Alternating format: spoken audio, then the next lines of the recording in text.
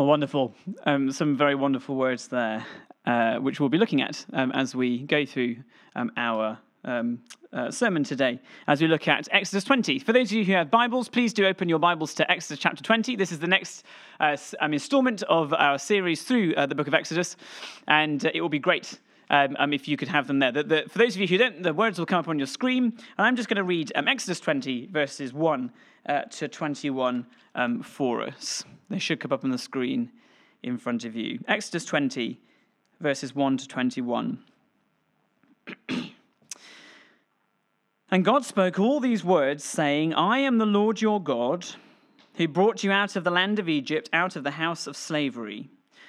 You shall have no other gods before me.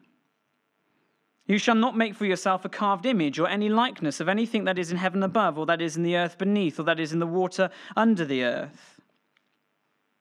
You shall not bow down to them or serve them, for I, the Lord your God, am a jealous God, visiting the iniquity of the fathers on the children to the third and fourth generation of those who hate me, but showing steadfast love to thousands of those who love me and keep my commandments. You shall not take the name of the Lord your God in vain, for the Lord will not hold him guiltless who takes his name in vain. Remember the Sabbath day to keep it holy. 6 days you shall labor and do all your work, but the seventh day is a Sabbath to the Lord your God. On it you shall not do any work, you or your son or your daughter, your male servant or your female servant, or your livestock, or the sojourner who is within your gates. For in 6 days the Lord made heaven and earth, the sea, and all that is in them, and rested on the seventh day. Therefore the Lord blessed the Sabbath day and made it holy. Honor your father and your mother, that your days may be long in the land that the Lord your God has given you. You shall not murder. You shall not commit adultery. You shall not steal. And you shall not bear false witness against your neighbor. You shall not covet your neighbor's house. You shall not covet your neighbor's wife, or his male servant, or his female servant, or his ox, or his donkey, or anything that is your neighbor's. Now when all the people saw the thunder and the flashes of lightning, and the sound of the trumpet, and the mountain smoking, the people were afraid and trembled, and they stood far off, and said to Moses, You speak to us, and we will listen, but do not let God speak to us, lest we die. Moses said to the people, Do not fear, for God has come to test you, that the fear of him may be before you, that you may not sin. The people stood far off, while Moses drew near to the thick darkness where God was. Well, before we look at that, let me lead us in a time of prayer again. Heavenly Father, thank you for your word to us this morning. Thank you that it is good for us. It does us good. Thank you that your word is given for our best interests at heart. Father God, I pray that you be with us as we tackle this wonderful, big, and difficult subject of the law. Father God, may it be that we find in it real beauty, real grace, and may it implant in us a desire to want to follow and love the living Lord Jesus Christ, in whom this law, who is revealed through this law, and who has fulfilled this law. Father God, we praise you for our time together. Be with us, we pray, in your strong name. Amen. Well, as I say, welcome back to the book of Exodus. Today we were looking at one of the most famous lists, I think, in the whole world. Some of the most famous rules in the world, the 10 Commandments. And before we get there, it's very important to see where we have come from. God has saved the Israelites, hasn't he, from death and slavery. He has enacted his power over their captors by bringing plagues and overpowering Pharaoh.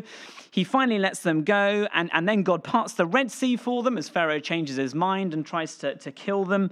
The Egyptians are destroyed, Israel is free, and they are now in the wilderness. But it's not a great experience for them in the wilderness. They are put through a boot camp. They are tested by God, and they grumble and they groan. They daily forget the God who has saved them, while he lovingly provides everything for their need. Bread from heaven, meat in the form of quail, water from a rock. He is testing his people in the wilderness experience to trust him. And even though they fail to, he lovingly provides for them day after day. And then last week, if you remember, we've approached this mountain, the first big, massive marker for the people of God in their journey through the wilderness, the mountain of God, this big, quaking, spitting mountain, which invites us to see the power of God and rightly fear him, as we see him who is holy and glorious and mighty, but also as we see a God who we are in relationship with.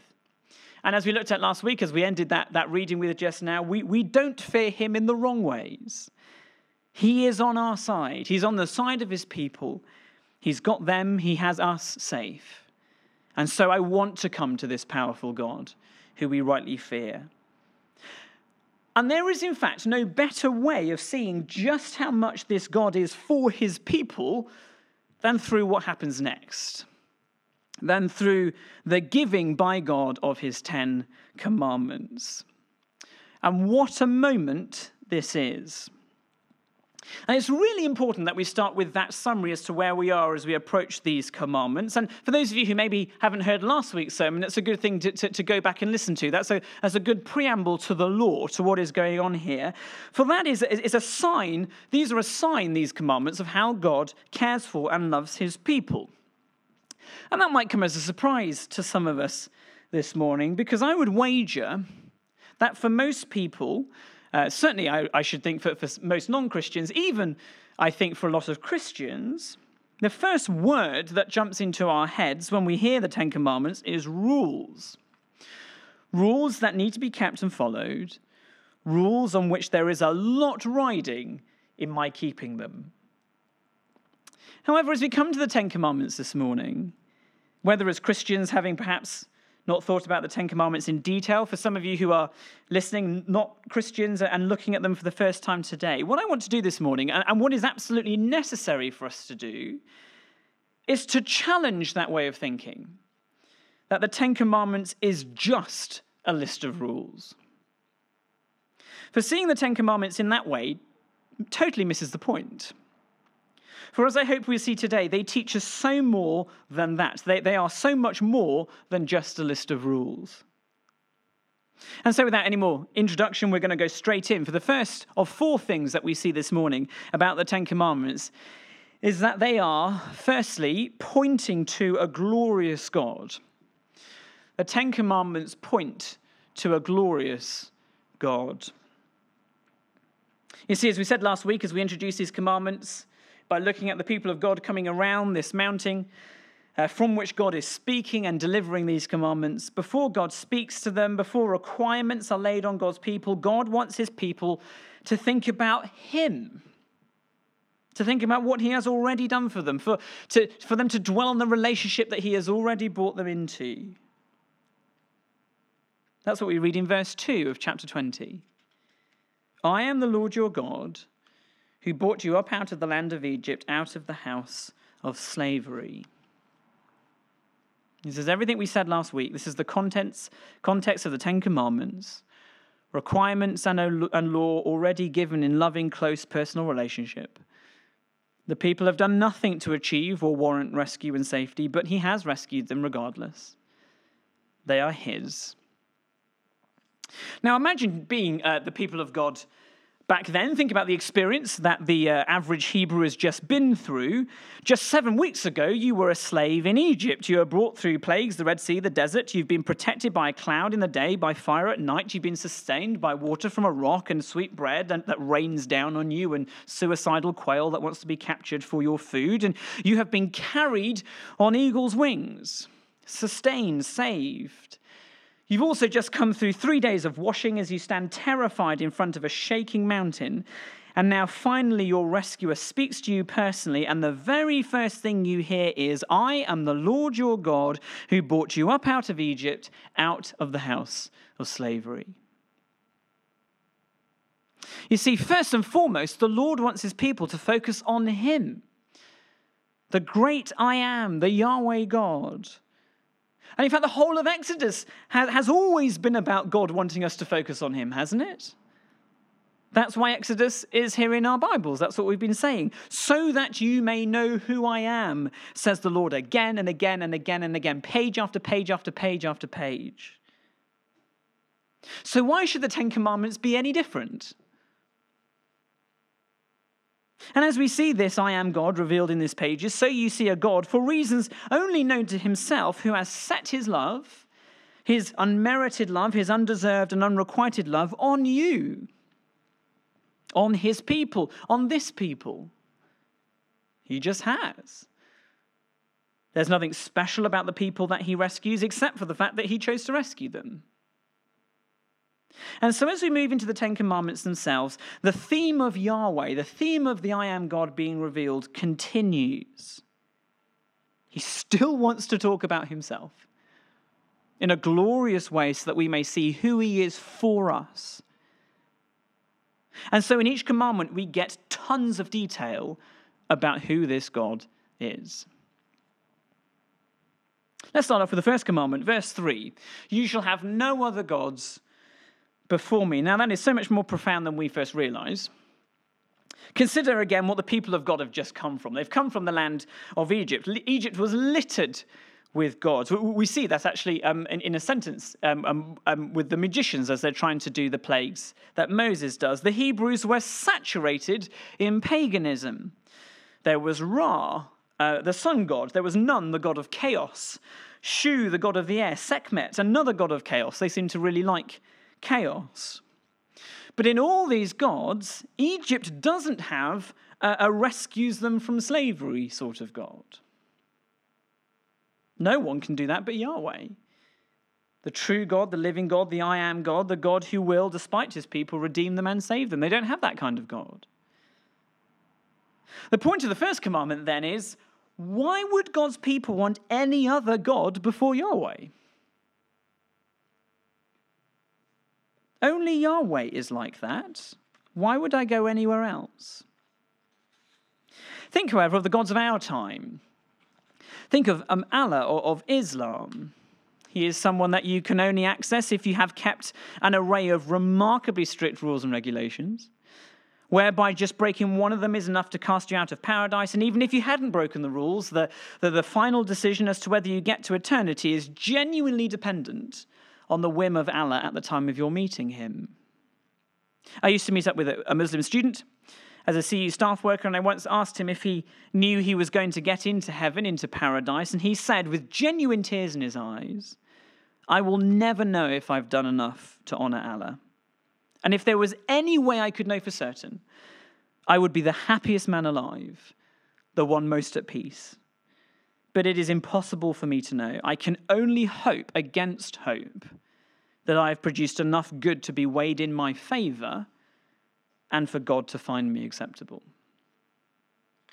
Can you imagine the fear and the lack of assurance that that poor boy had? And that is because Islam doesn't have a carried you on eagle's wings kind of God. Hindus, in contrast, they believe in excess of 300 million gods, bound to an ever-turning wheel of karma, the endless cycle of reincarnation that follows. No end, no rest, just hoping that the next life might be better, but again, there is no assurances. Secularism believes the God of the self, success, materialism, wealth, security, recognition, progress. But again, no guarantees that you'll achieve any of them before you die. And if you do, there are no assurances that you won't lose it all in a heartbeat. DNA neither knows nor cares. You are lucky or you are just unlucky, says Richard Dawkins. And there is nothing that you can do about it. You see, the truth is, and we are unashamed of saying this lovingly, that there is no religion other than Christianity, however people would like to argue otherwise, that reveals a truly unique God. A God who graciously and freely brings people to himself because of nothing that they have done. Only Yahweh is that sort of God. And that's just the first commandment. If you can't go through all of them, have a look at the second, verse 4. You shall not make for yourself a carved image or any likeness of anything that is in heaven above or that is in earth below. You shall not bow down and serve them. Here we are told that our God is not to be reduced to a material substance. We can't represent him by picture or material image. Of course, he reveals himself in his Son. We see him become a real person, but he does so describing that in his words. We are not to build anything ourselves that represent God. God will reveal himself. We are not meant to be God revealers. He reveals God himself. He came down with stone tablets with words written on them. And his words are so important. That's why he's talking about this. He wants us to be involved in his words. And Moses didn't come down with a picture of God. He came down with the characteristics of God written down in words. Now, I can't worship stone or something that is made. I can't worship money. I can't try and build other gods in other ways. It is the God of the Bible and nothing else. It is the God revealed in Jesus Christ through the final word of God the Father and nothing else. And that is a wonderful thing for God to do. He wants us to know the truth. He doesn't want to be detracted by other things that we might fall in love with. Furthermore, it reveals that he's a communicative God. He wants to reveal to us who he is through his words that he has given for us. You see, as God's people stood before this mountain, trembling before this God, they were being given an executive summary by God himself and telling them what he was like in his own words. So to his words I go, not to images that claim to represent him, that claim to offer salvation, whether that's money or success or other gods or idols that I make. I will represent myself, says Yahweh. I will represent myself through my words. I will represent myself fully through my Son. I will do that. I will do that alone. And the other commandments are full of more details about him. We can't go through them all, as I said, but just whiz through with them with me. Commandment 4, he is a God who is deeply committed to giving his people rest. Real rest, managed rest. The kind of rest that he had when he created the earth every week. He's totally the opposite to the gods of Pharaoh in that sense, who didn't give rest, but who enslaved the people. He is a God, Commandment 5, who loves families working well together, desires them to last a long, long time in perfect harmony. What we wouldn't give for that to be true for us all this morning as we wrestled with our children. Commandment 6. He is a God that has such a high view of humanity, even though, remember, we offer nothing to him, that he detests murder. He detests the taking of a life. He hates adultery, coveting, lying. You see, when we come to the Ten Commandments, we don't just see rules. We're meant to be able to look at the commandments and say, wow, what a glorious God. What I wouldn't give to know a God like that. Especially in the light of all the other gods around me that promise so much and deliver so little. He is a God like no other. Sometime over the next week, I challenge you to put this into practice. Go through each commandment, meditate on each one, ask yourself what it teaches you about Yahweh.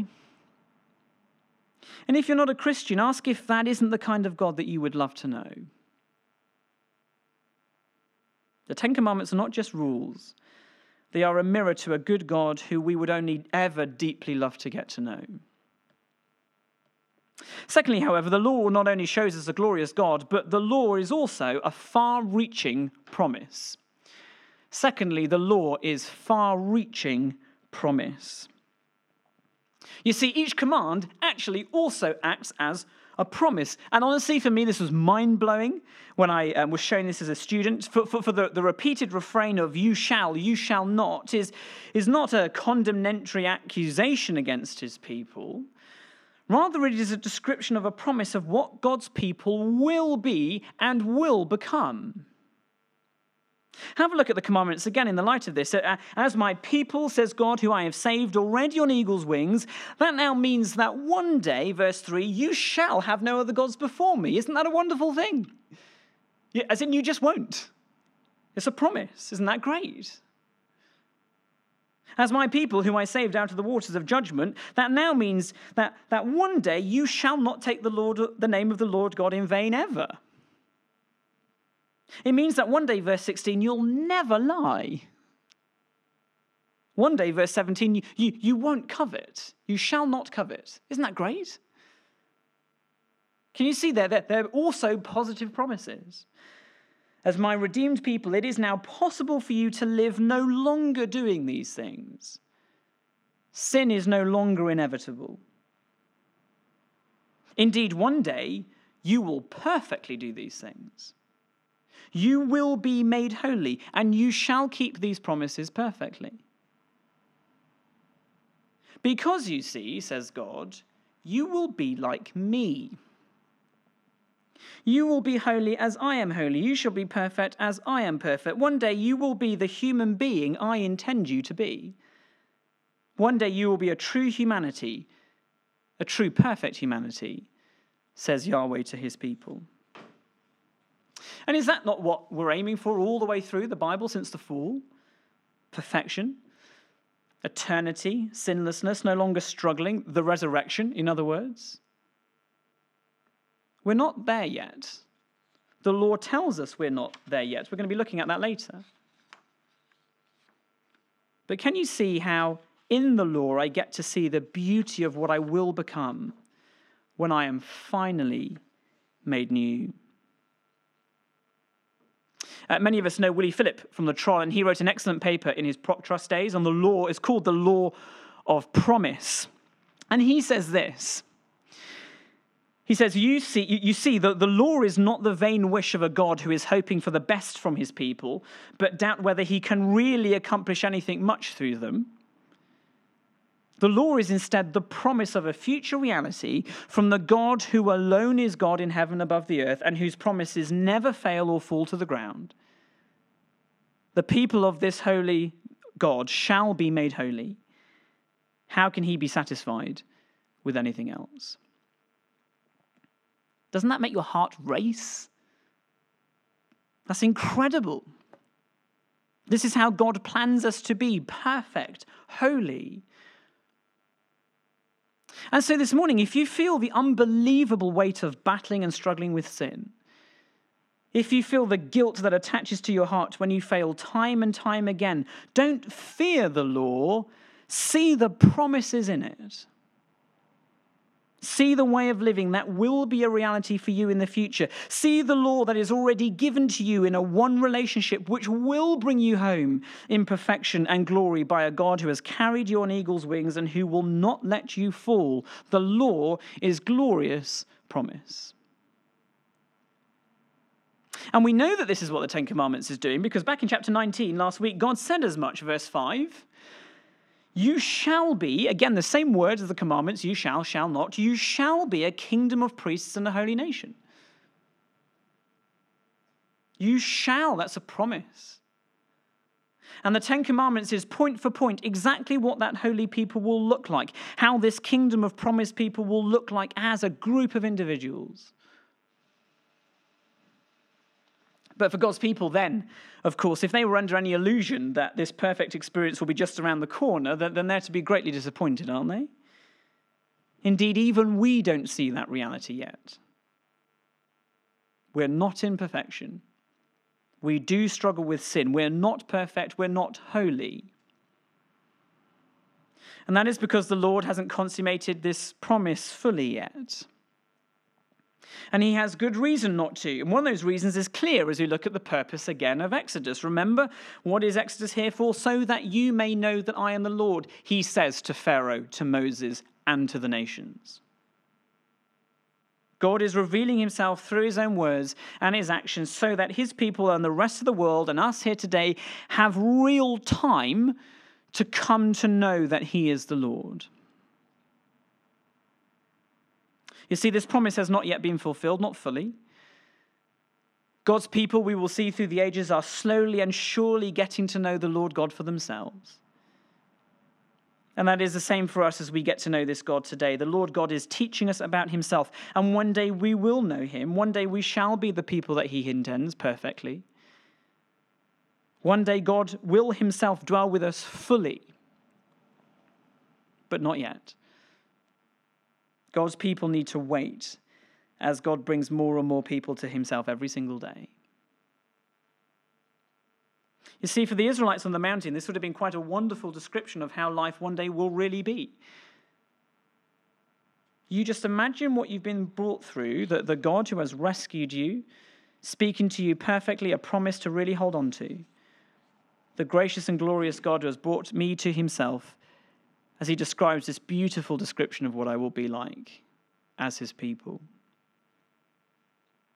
Imagine as well what type of world this would be like if we all lived this way, where all of us serve and worship Yahweh perfectly, a world where there is perfect rest, a world where there is perfect work, a world where there will be truly perfect love for each other as we love ourselves. That is a world to meditate on, isn't it? As we think about the new creation and about heaven.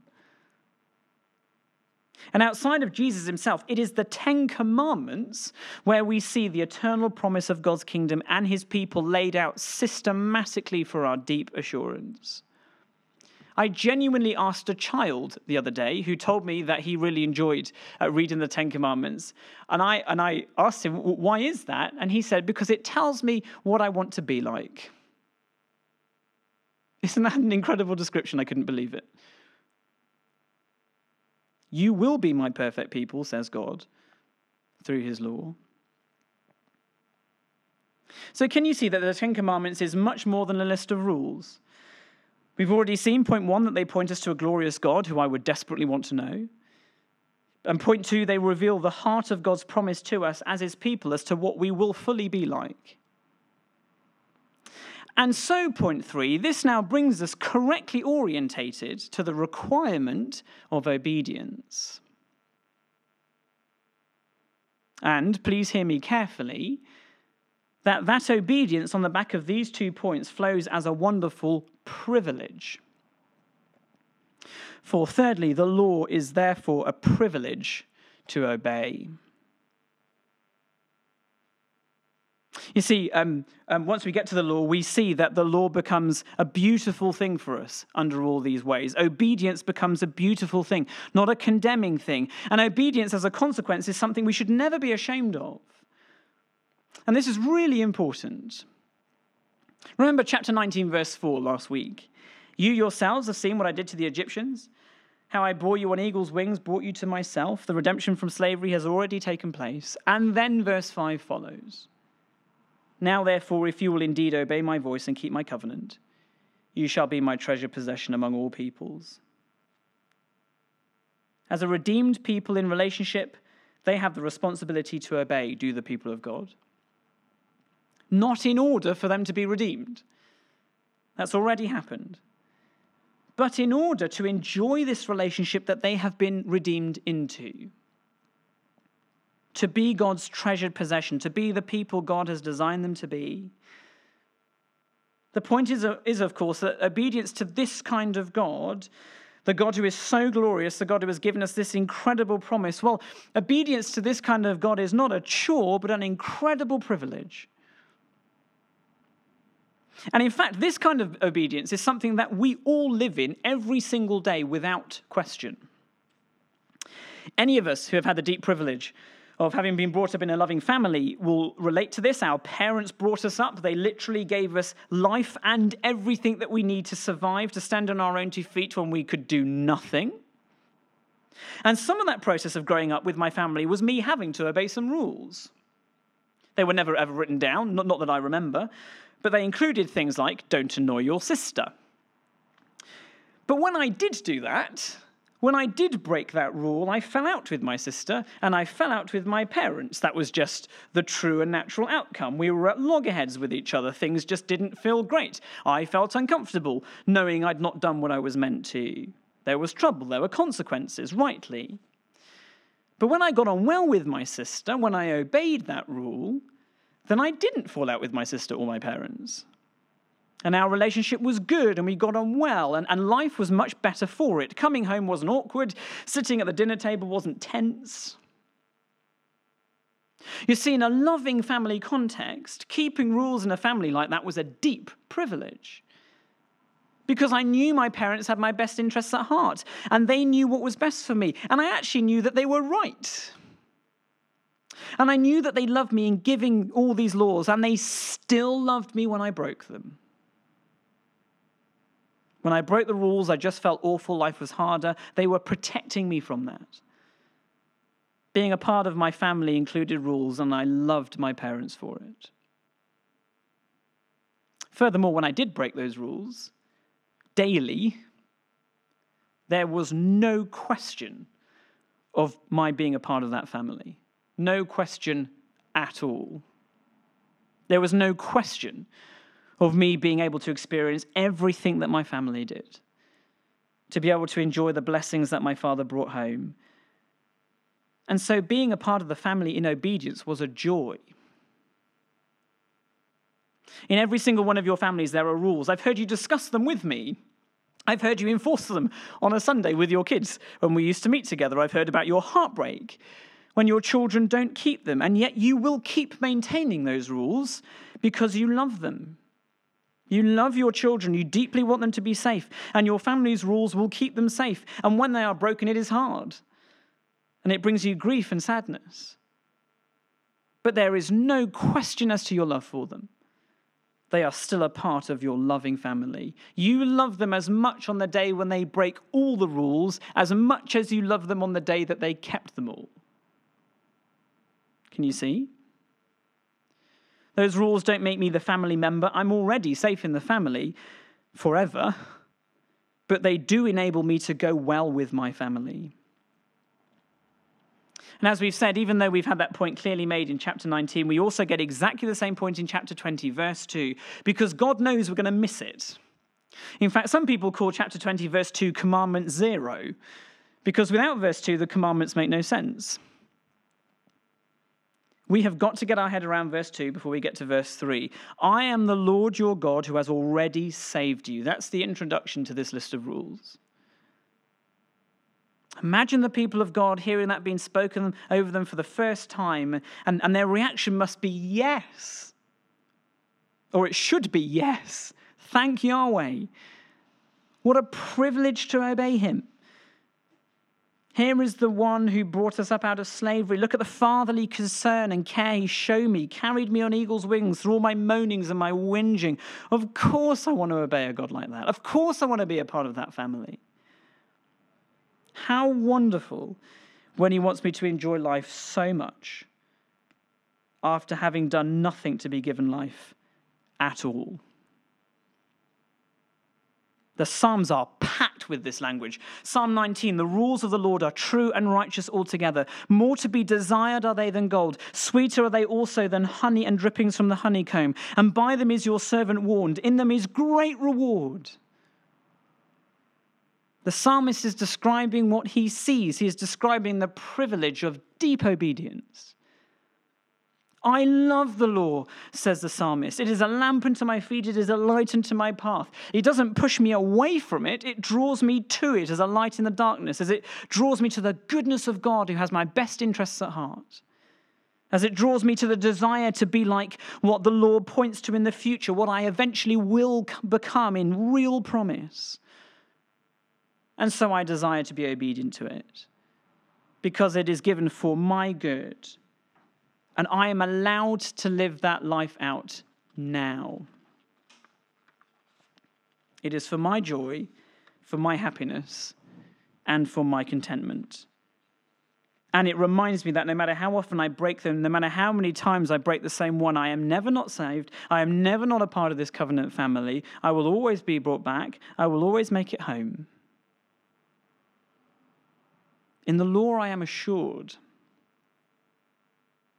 Of course I would want to obey it. And that is a direct line to us, the deep, deep privilege of obeying a deeply beautiful law that reveals God and reveals who I am promised to be like and which has my very best interests at heart. A life I am now allowed to live. However, just before we move on, as some people have asked me this week, what do we actually obey today by way of the Ten Commandments?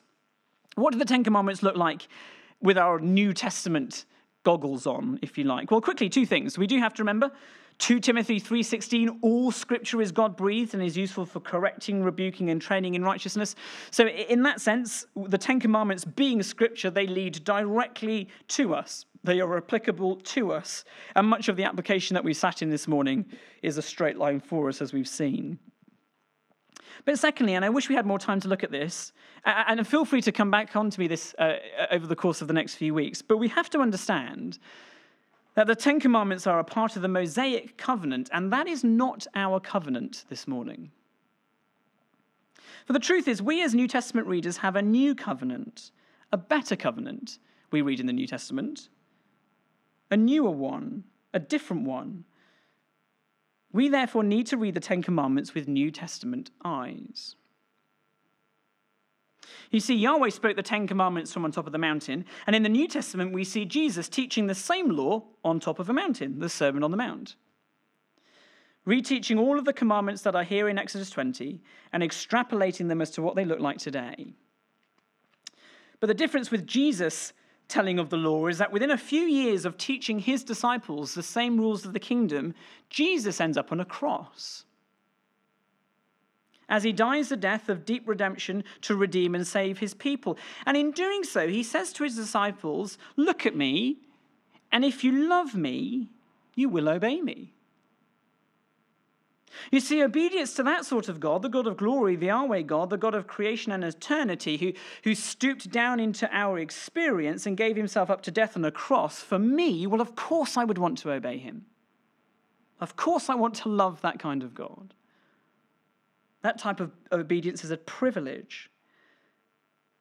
And as I grow in my love for Jesus more, so I grow in my desire to want to obey him. So I become more like him. So I find my relationship with him blossoming. So I find myself sweetly tasting, as the psalmist says, the promises of future perfection now. You see, Jesus told us all the commands we needed for life to go well already in this one relationship with him.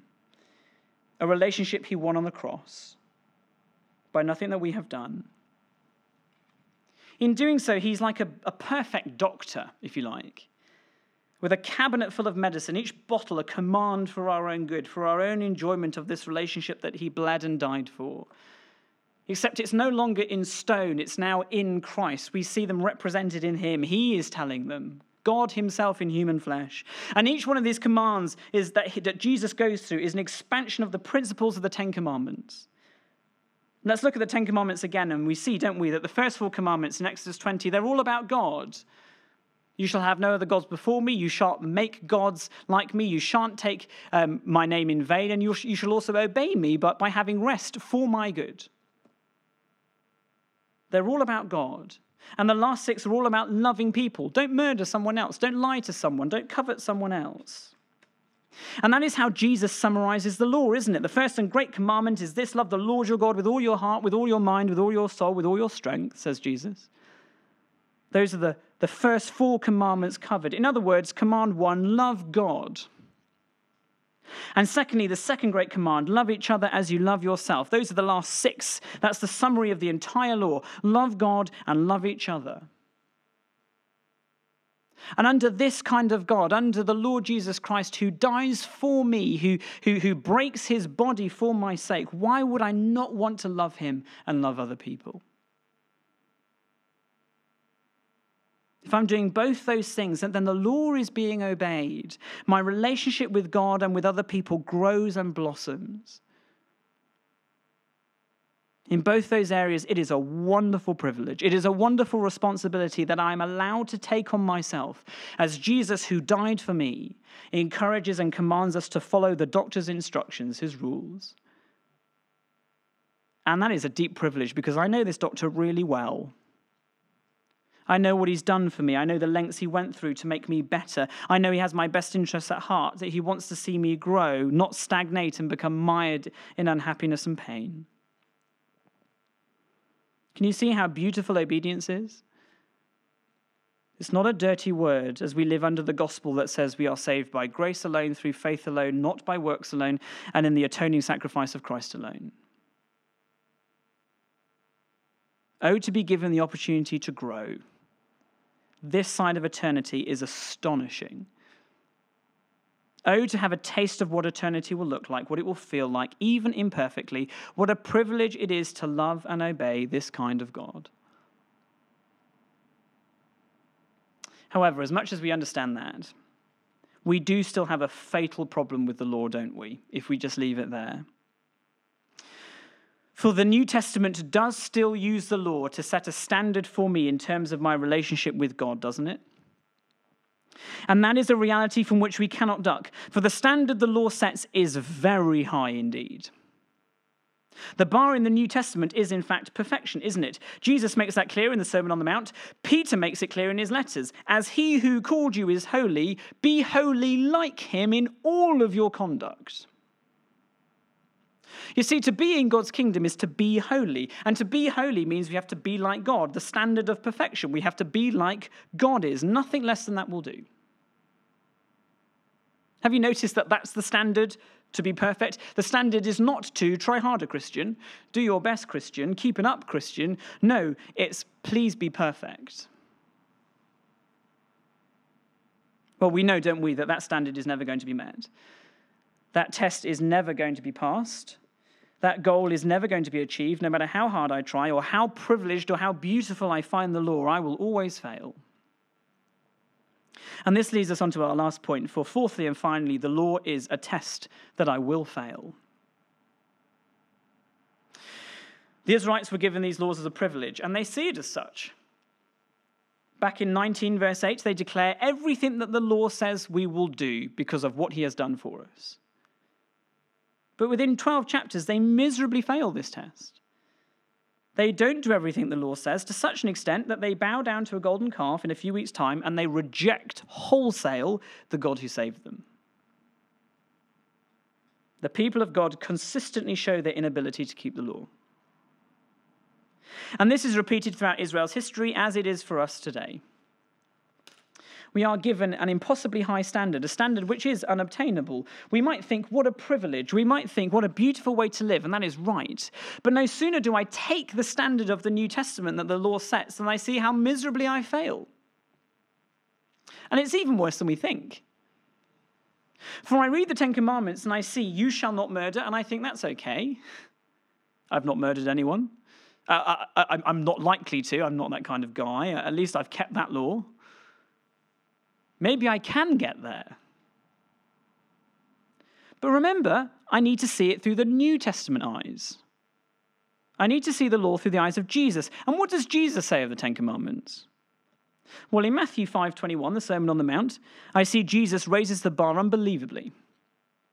He picks up this command and says, if anyone so much as looks angrily at his brother, he is murdering them in their hearts and eligible for full judgment. For in that moment, it is as if I were wishing they weren't there. In that moment, it is as if I am saying to my brother, you are dead to me. Well, there is no way I've passed that bar. I'd broken that law about at the age of 6 months. And I'm pretty sure I might have well failed it this morning. And I fail on that kind of standard every day. I probably will tomorrow, even subconsciously, even if I'm really trying not to. You see, God's people failed terribly at God's mountain, and we gawp. How could they, after everything that God has done for them? But so do we. Every single day, cataclysmically failing. Our failure to meet God's standard is ever before us, isn't it? Every single one of us all the time. We're never out of the knowledge that I failed God's perfect standard. And the question the Bible draws out of us is, what on earth can be done for us? Who can save me from this body of death that literally cannot keep the law, says Paul in Romans, when I really, really try to? Well, this doesn't lead us to despair. Not when we've considered all the points that we've already seen in the Ten Commandments. For to the people of God then, they have to go back to the God who has redeemed them, who saved them, who brought them out of slavery. For the God who promised them perfection. And so for us now, we really need to go back to the God who stooped so low so as to die on a cross for us. For here is the raw and powerful weight of the death of Jesus on the cross. Right here. When I look at my pitiable state, when I look at the law, I find I so desperately need help. I need someone who will somehow help me keep this law perfectly. And that is when I am drawn in deep repentance and sorrow and guilt to the Lord Jesus Christ. The God of the Old Testament, clothed in flesh, living under the law perfectly, suffering under the weight of human grief and illness and pain and horror. When I look at this carpenter from Nazareth, cruelly subjected to beatings and hatred, ultimately I see him going to a cross where he is murdered slowly over the course of 3 hours. And as he does, his perfect law-keeping body takes on all of my unlawfulness. All of my broken promises, every single commandment that lies derelict and shattered in my past, present, and future attempts to keep them, and they are all laid on him. And so the punishment that I deserved for being an unholy lawbreaker is taken by Jesus. He dies, I don't. The God of glory, the God of the Old Testament, the God of the mountain, the God of creation, the God of the plagues and fire and cloud and bread from heaven and water from the rock, the God of the parting of the Red Sea, this God we now see dead, slain, pierced, struck, whipped, tortured, spat on, humiliated, abandoned. And he went through all of that for me. And all because I could never perfectly keep the law. And I can do nothing about that, except come to him in total repentance, acknowledging to him that I really am a lawbreaker every single day, understanding that I need his perfection, his help, if I have any chance of being made right with God and being in relationship with him. Can you see how very seriously God takes our sin? That is the holy fear that is delivered on this mountain that we are rightly faced with. Just what my sin means to this almighty, holy God, it is astonishing, and he will do something about it. But as we see that, so we see the God who has done everything necessary for the cross, as he actually takes the punishment of my inability to meet that standard on himself. He becomes the lawbreaker, so that I may be made into a lawkeeper. He became sin for us, so that I might be set free. Praise God for the Lord Jesus Christ, the Lord God of eternity, who dies that we might live, who dies that we might be made perfect, who kept the law when we couldn't and when we can't, who rose again from the dead so that I could be risen to him with endless life, where his promises for me seen in the law will come to pass, where the God I see in the law I will finally see face to face. But here's the thing as I close, and this is really important, because I want to leave us today with a full-rounded, full-bodied view of the law, of the Ten Commandments. Because as your minister and your friend, I am wholly concerned with your enjoyment of this relationship with this God that he has won for you on the cross, who kept for you a law that you could only ever fail in. And so I want to remind you and come back to the beauty of obedience in the light of this salvation by grace alone, through faith alone, in the atoning work of Jesus Christ alone. For if I only see the law as something I can't possibly keep that Jesus has got covered, if I only see it in that way, then I'll just be tempted to grow to disregard it. For it pushes me away from the law. It becomes a wholly negative thing that I hate. It doesn't inform my decision-making, and so I slip into being comfortable with sin. I slip into what's called antinomianism, living how I like, because the law was never meant to be kept by me anyway, so why bother with it? And with that way of thinking, if I only see the law like that, then I've missed the beauty of it.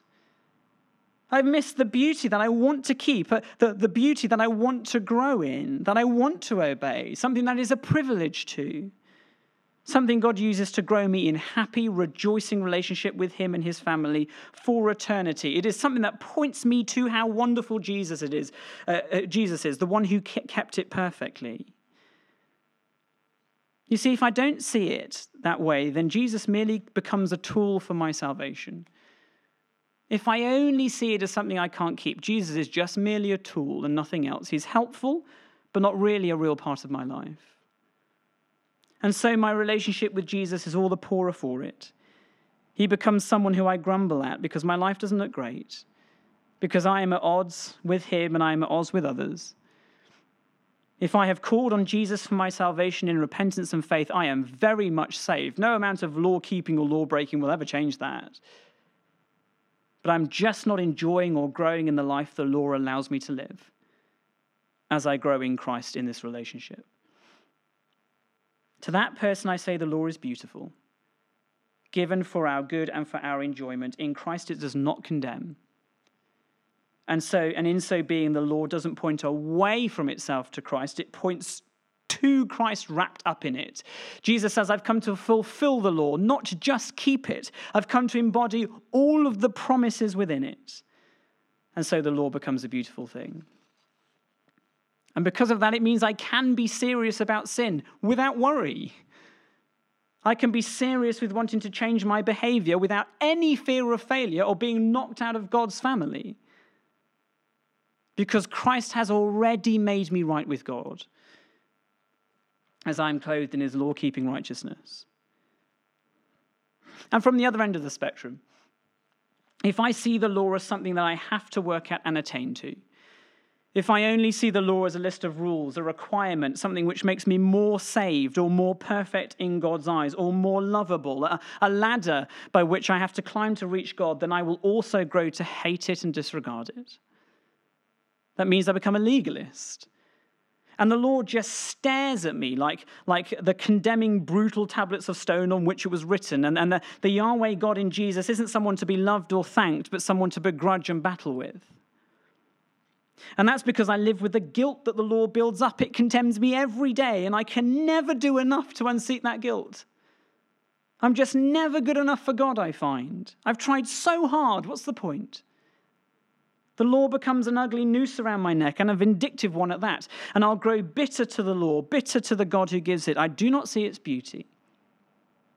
I do not see it's driving me to the God in Christ who has done everything for my salvation. I do not see it as a way to live which is for my benefit, for my growth, and not for my condemnation. There is now no condemnation for those who are in Christ. So the law is beautiful. And to that person, I say exactly the same as I would to the other. The law is beautiful, given for our good and for our enjoyment of being in relationship with him. In Christ, the law does not condemn. To those of us who are not Christians here today, here's the thing about Christianity. There is nothing you need to do or get yourself right enough with in order to come to Christ. It is all about Christ and Christ alone. All you need to do is acknowledge before him today that you are a lawbreaker and that he is the mighty law keeper, and to say sorry and repent for that. And to ask that his atoning sacrifice it will cover you this morning in order to make you perfect in God's sight for eternity. Upon that happening, you are his, and nothing will take you away from his love. It is by grace you have been saved, says Paul in Ephesians, and not by works, so that you may never boast. It is all down to Jesus. But he will never leave you stagnant. He has promised never to leave you or forsake you. He has promised in the law that you will be made more like him, as he will, by his Spirit, bring about an awakening to his way of living, which radiates the gospel, which produces a greater love for others, which looks more like Christ. And even if it's not seen as we would love to see it, it will be perfected in reality in the future. For the Christian here, the same applies. You are being made more daily into the person Christ wants.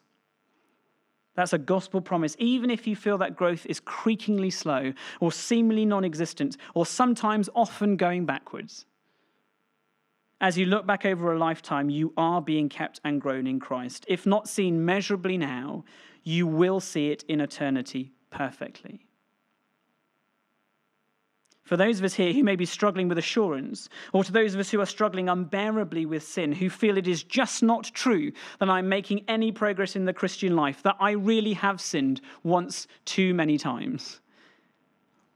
Well, the Bible says that's just not possible. You must know the bedrock gospel truth that he already has you, he will not let you go. You are assured for eternity, even if you're at the end of yourself, when you feel that there is no good left, you're driven to distraction by it, you need to know that Christ has you, that Christ has it all covered. He doesn't want you despairing. He wants you clinging to him. And he wants you boldly entering his presence with confidence, not in your works or in your lack of them, but in Christ's perfection. It's not about trying harder or doing more or being better. It's actually about being perfect, which means it is only about being in Christ, coming to him in repentance and faith. The Christian life is all about Christ. It's all centered on Christ. It's all driven through Christ. It's all started in Christ. It's all won in Christ. It's all completed in Christ. It's all maintained in Christ. The whole of the law is pointed to and fulfilled in Christ. Christ has the first and final word.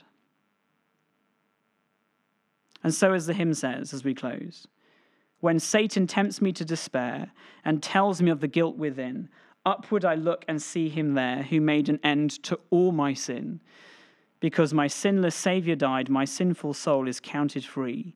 For God the just is satisfied to look on him and pardon me. Let's pray as we close.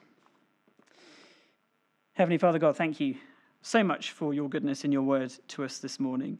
Thank you so much for the promises that we see in your word. Thank you so much for the God of glory that we see in the Ten Commandments. Thank you so much for what we are promised in your law. Thank you so much that the law gives us real assurance that God has our best interests at heart, that it is something that we would only love to obey as we strive to live more like you, to be serious with sin, and knowing that when we fail every single day, we are saved and safe in Christ.